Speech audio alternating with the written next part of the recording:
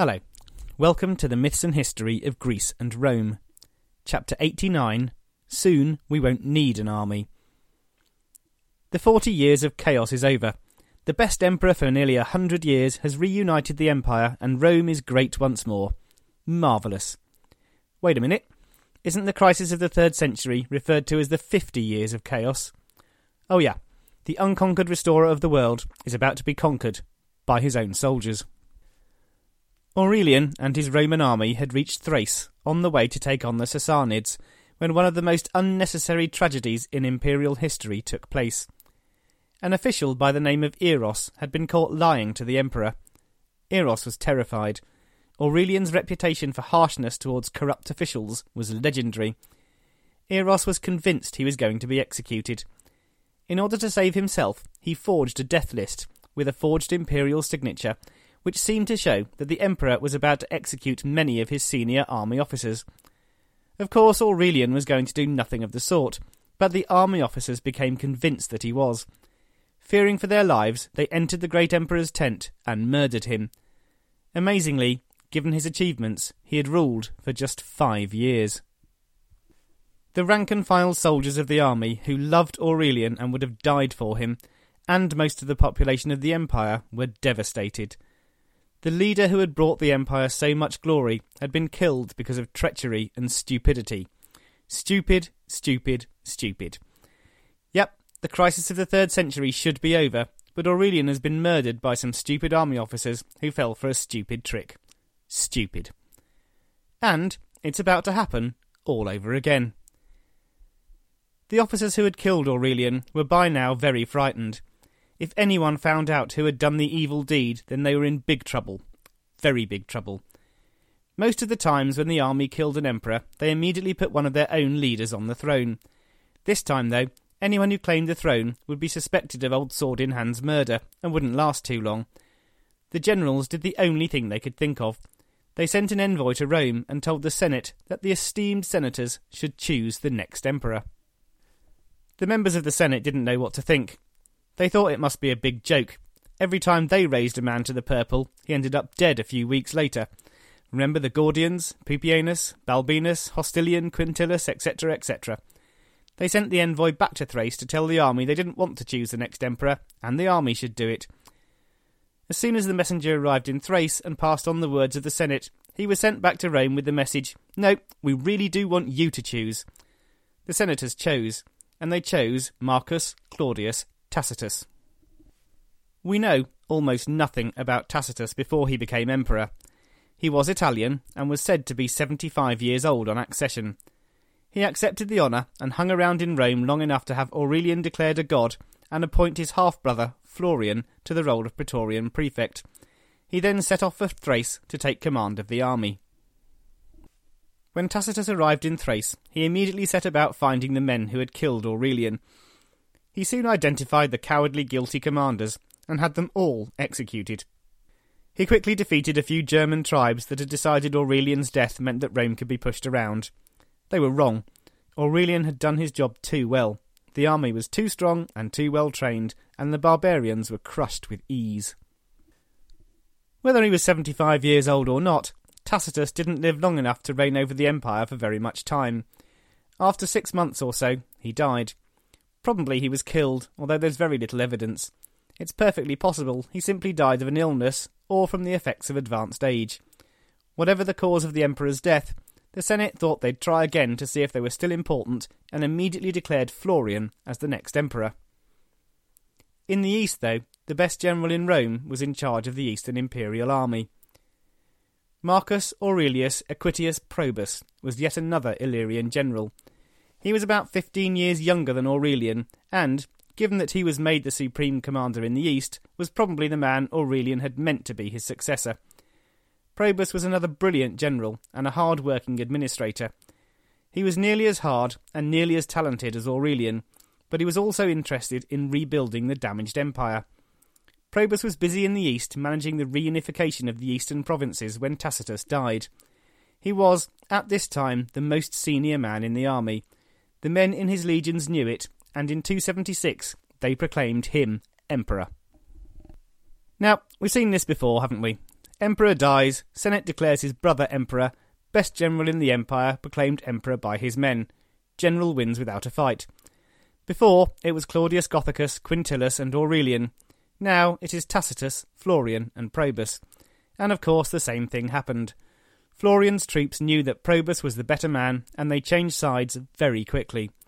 The whole army was more united than ever, and they were not going to fight over the succession. No, Probus was a great general, Florian was a nobody. Very soon Florian was dead, and Probus was the undisputed emperor of the Roman world. Now, unfortunately, with Probus we have a problem. The sources are very scarce. His reign was longer than Aurelian's, and quite possibly just as important in terms of rebuilding the empire.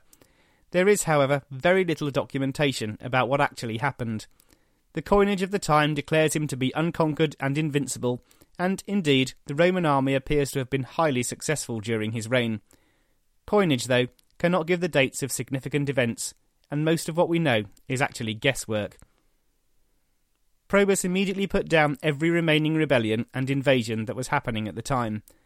The main army was sent to Gaul to meet the Alemanni and Franks. There were no real border defences anymore, so the Germans could come into the empire whenever they wanted. But, and it was a big but, they were not allowed to sack Roman cities. Probus marched his troops up to defend the walled cities. Just like Aurelian, Probus beat the barbarians easily and then settled the defeated tribes on land inside the empire. Sometimes Probus even let the barbarians in when they asked, without having to beat their armies. He made sure that they dispersed into small communities, gave a large number of fighting men to the legions and handed in all of their weapons. This worked very well indeed. Not content with merely defeating the barbarians along the Rhine, Probus took important steps to secure the boundary for the future. He planned and constructed a series of forts and depots on the German side of the Rhine at various crossing points, which he garrisoned with troops. The emperor took measures to restore economic stability to Gaul by encouraging the planting of vineyards, starting a wine trade which is as important today in Gaul, or as we know it, France, as it was then. Probus took the titles Gothicus Maximus and Germanicus Maximus, which show us that his campaigns in Gaul were very successful. It's said that Probus arranged the rebuilding of over 60 cities in the Gallic provinces. In order to assert their authority over the German tribes, the emperor's troops seized and imprisoned Semnon, the leader of one of the largest. They also seized his son. Probus thought this was a great idea, and pretty soon he had captured 9 enemy chiefs. He brought them all together to his camp, and made them bow down before him and then kneel at his feet and beg for mercy, after which he let them all live. The victorious emperor was the unquestioned ruler of the Roman world. He knew it, the Romans knew it, the barbarians knew it, and probably by now the dogs and cats knew it as well. Soon Probus had finished in the Rhine region and sent his generals to Egypt, where the Blemmyes were stirring up trouble. In 280 they had broken through the border, advanced up the Nile, and, in league with the city of Ptolemais, captured the city of Coptus. They were eventually expelled, and order was restored by the legions. Once Probus had brought everyone back in line, he set about the task of a large-scale reconstruction of the dikes, canals and bridges along the Nile, something which had not been done since it had been undertaken by Augustus in the years 27 to 25 BC. An ancient text says, "On the Nile he did so much that his sole efforts added greatly to the tithes of grain. He constructed bridges and temples, porticos and basilicas, all by the labour of the soldiers. He opened up many river mouths and drained many marshes, and put in their place grain fields and farms." This work was very important, because a lot of the food supply for Rome came from Egypt and the African provinces. In 281, having cut down a few minor revolts, Probus returned to Rome to celebrate a truly spectacular triumph. The Colosseum was wild with excitement at seeing so many thousands of captured foreigners and exotic animals. It said that one day the crowds witnessed the slaying of 200 lions, 200 leopards and 300 bears as part of the triumphant games. In Roman times, there was no such thing as animal rights. Soon all of the invading tribes all over the empire were defeated, and the emperor put the legionaries to work digging more ditches, building more fortifications, and generally making themselves useful.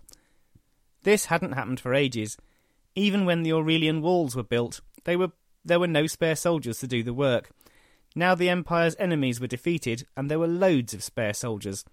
For the first time in decades, the Empire was fully at peace. The 47 years of chaos were over, at last. Probus joked that soon the Romans would not need their army. He didn't mean anyone to take him seriously. But some people did take him seriously. Some people took him very seriously indeed. Without the army, the soldiers wouldn't have jobs, and they wouldn't have enough money to feed the family. This emperor may have done well, but he'd forced them all to dig ditches and build things. They were soldiers, didn't want to dig ditches and build things, and now he was saying he wouldn't need them at all. This was not good. In the spring of 282, Probus set off for the east, intending to crush the Sassanid Persians. On his way, news reached him that troops in Sirmium had proclaimed the Praetorian prefect, Marcus Aurelius Numerius Carus, emperor. Probus sent a group of soldiers to put down the rebellion, but they deserted him. The emperor was forced to flee and hide in a watchtower to escape from his own men. Soon, though, they tracked him down and assassinated him. He was only 50 years old and had ruled the empire, very successfully indeed, for 6 years. It seems clear, from the sparse records that are available, that Probus's reign was a highly successful one.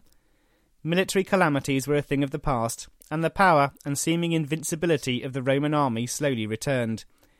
It's clear from the fact that he had soldiers spare to build and sow that the military pressure on the empire was significantly diminished. He also encouraged the planting of vines and other crops in previously war-torn areas.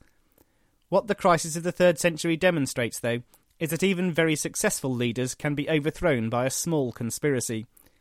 It would take a very special man indeed to reverse this chaotic trend. So, the crisis of the 3rd century was not over.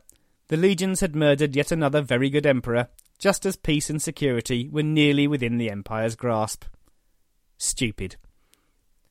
If either Aurelian or Probus, both great men and highly successful emperors, had not been killed, then the empire may have recovered and thrived many years earlier than it did. On the other hand, if either Aurelian or Probus had not been killed, then the empire would never have needed Diocletian. The soldiers soon regretted their actions, and Carus had all of the leaders assassinated. He then got the Senate to proclaim Probus a god, but did not bother to ask them to proclaim him emperor. He just got on with it.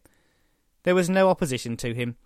The emperor announced that his 2 sons, Marcus Aurelius Carinus and Marcus Aurelius Numerius Numerianus, were now raised to the rank of Caesar, and he dreamed of forming a new dynasty. His dynasty, though, would last just 3 years. Carus easily destroyed the armies of the Sarmatians and the Quadi, who rushed over the border on hearing of Probus's death. It's said that his army killed 16,000 barbarians and captured 20,000. In 283, Carus set off to do what Aurelian and Probus had both planned to do before they were killed: give the Sassanid Persians a good kicking. He announced that dealing a mortal blow to the Sassanids was his principal ambition. The prospects, he thought, were very good, since the Persian king, Bahram II, was engaged in a civil war with his own brother. Carus left his elder son Carinus in charge of the west, and declared him Augustus, full joint emperor. The emperor set off east along with his younger son Numerian, his Praetorian prefect Arrius Aper, and an awful lot of soldiers. Carus was amazingly successful in Persia. He stormed over the Euphrates, meeting virtually no resistance. He stormed over the Tigris, meeting virtually no resistance. And then he stormed into Ctesiphon and occupied the Sassanid Persian capital, meeting virtually no resistance. The new emperor was still not content. Further and further he encroached into Sassanid territory. At the height of his triumphs, though, poor old Carus was found dead in his tent. Some think it was natural causes, and some even say he was struck by lightning as a warning from the gods that he had gone too far over the borders dictated by the divine Augustus. Some think he was killed by his Praetorian prefect Aper. The prefect had managed to have his daughter married to the emperor's younger son, and, it seems clear, had imperial ambitions for his own family. In truth, nobody really knows. What we do know, though, is that in August 283, Carus was as dead as a doornail, and the Persian adventure was over. Carus was in charge for just 11 months. He fitted a lot into that short time. Numerian was proclaimed joint Augustus without resistance and immediately terminated the Persian Wars. Numerian was known as a quiet man, more at home with books than swords, and he decided to do the thing that emperors did in this situation, declare that his forces had been entirely victorious and then go home as quickly as possible. He and the legions set off on the long, slow journey to Rome. They hadn't got much past Syria when Numerian apparently became ill with a serious eye infection. He was forced to travel in a closed carriage, so his eyes were not exposed to too much light or dust. Only Praetorian Prefect Aper was allowed in to see him and issue orders in his name. Aper was, of course, not only the prefect, but also Numerian's father-in-law. After a few weeks, the imperial carriage began to smell very bad. Eventually some soldiers threw open the curtain, and there, in the carriage, was a very stinky dead emperor.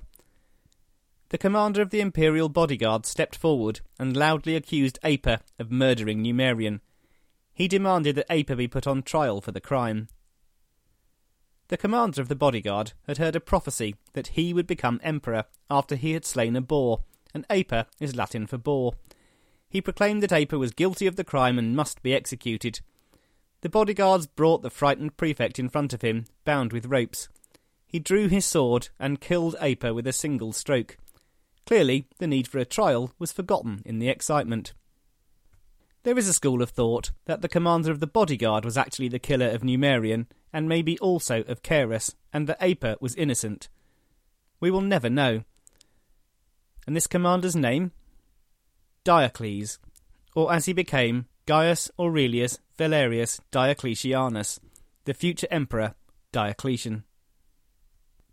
Well, we got through an awful lot of emperors in that chapter. Next time, though, we will focus on the man who eventually reorganised and stabilised the Roman Empire. In doing so, though, he changed it beyond all recognition. If you enjoy the podcast, then pop down to the website www.mythandhistory.podbean.com. If you want to leave feedback or just make any comments or ask questions, then please contact me by email mythandhistory@gmail.com or friend me on Facebook, Paul Vincent Myth and History. Also, if you had time, I'll be really grateful for a good review on iTunes. So, have a great couple of weeks, and I'll speak to you next time.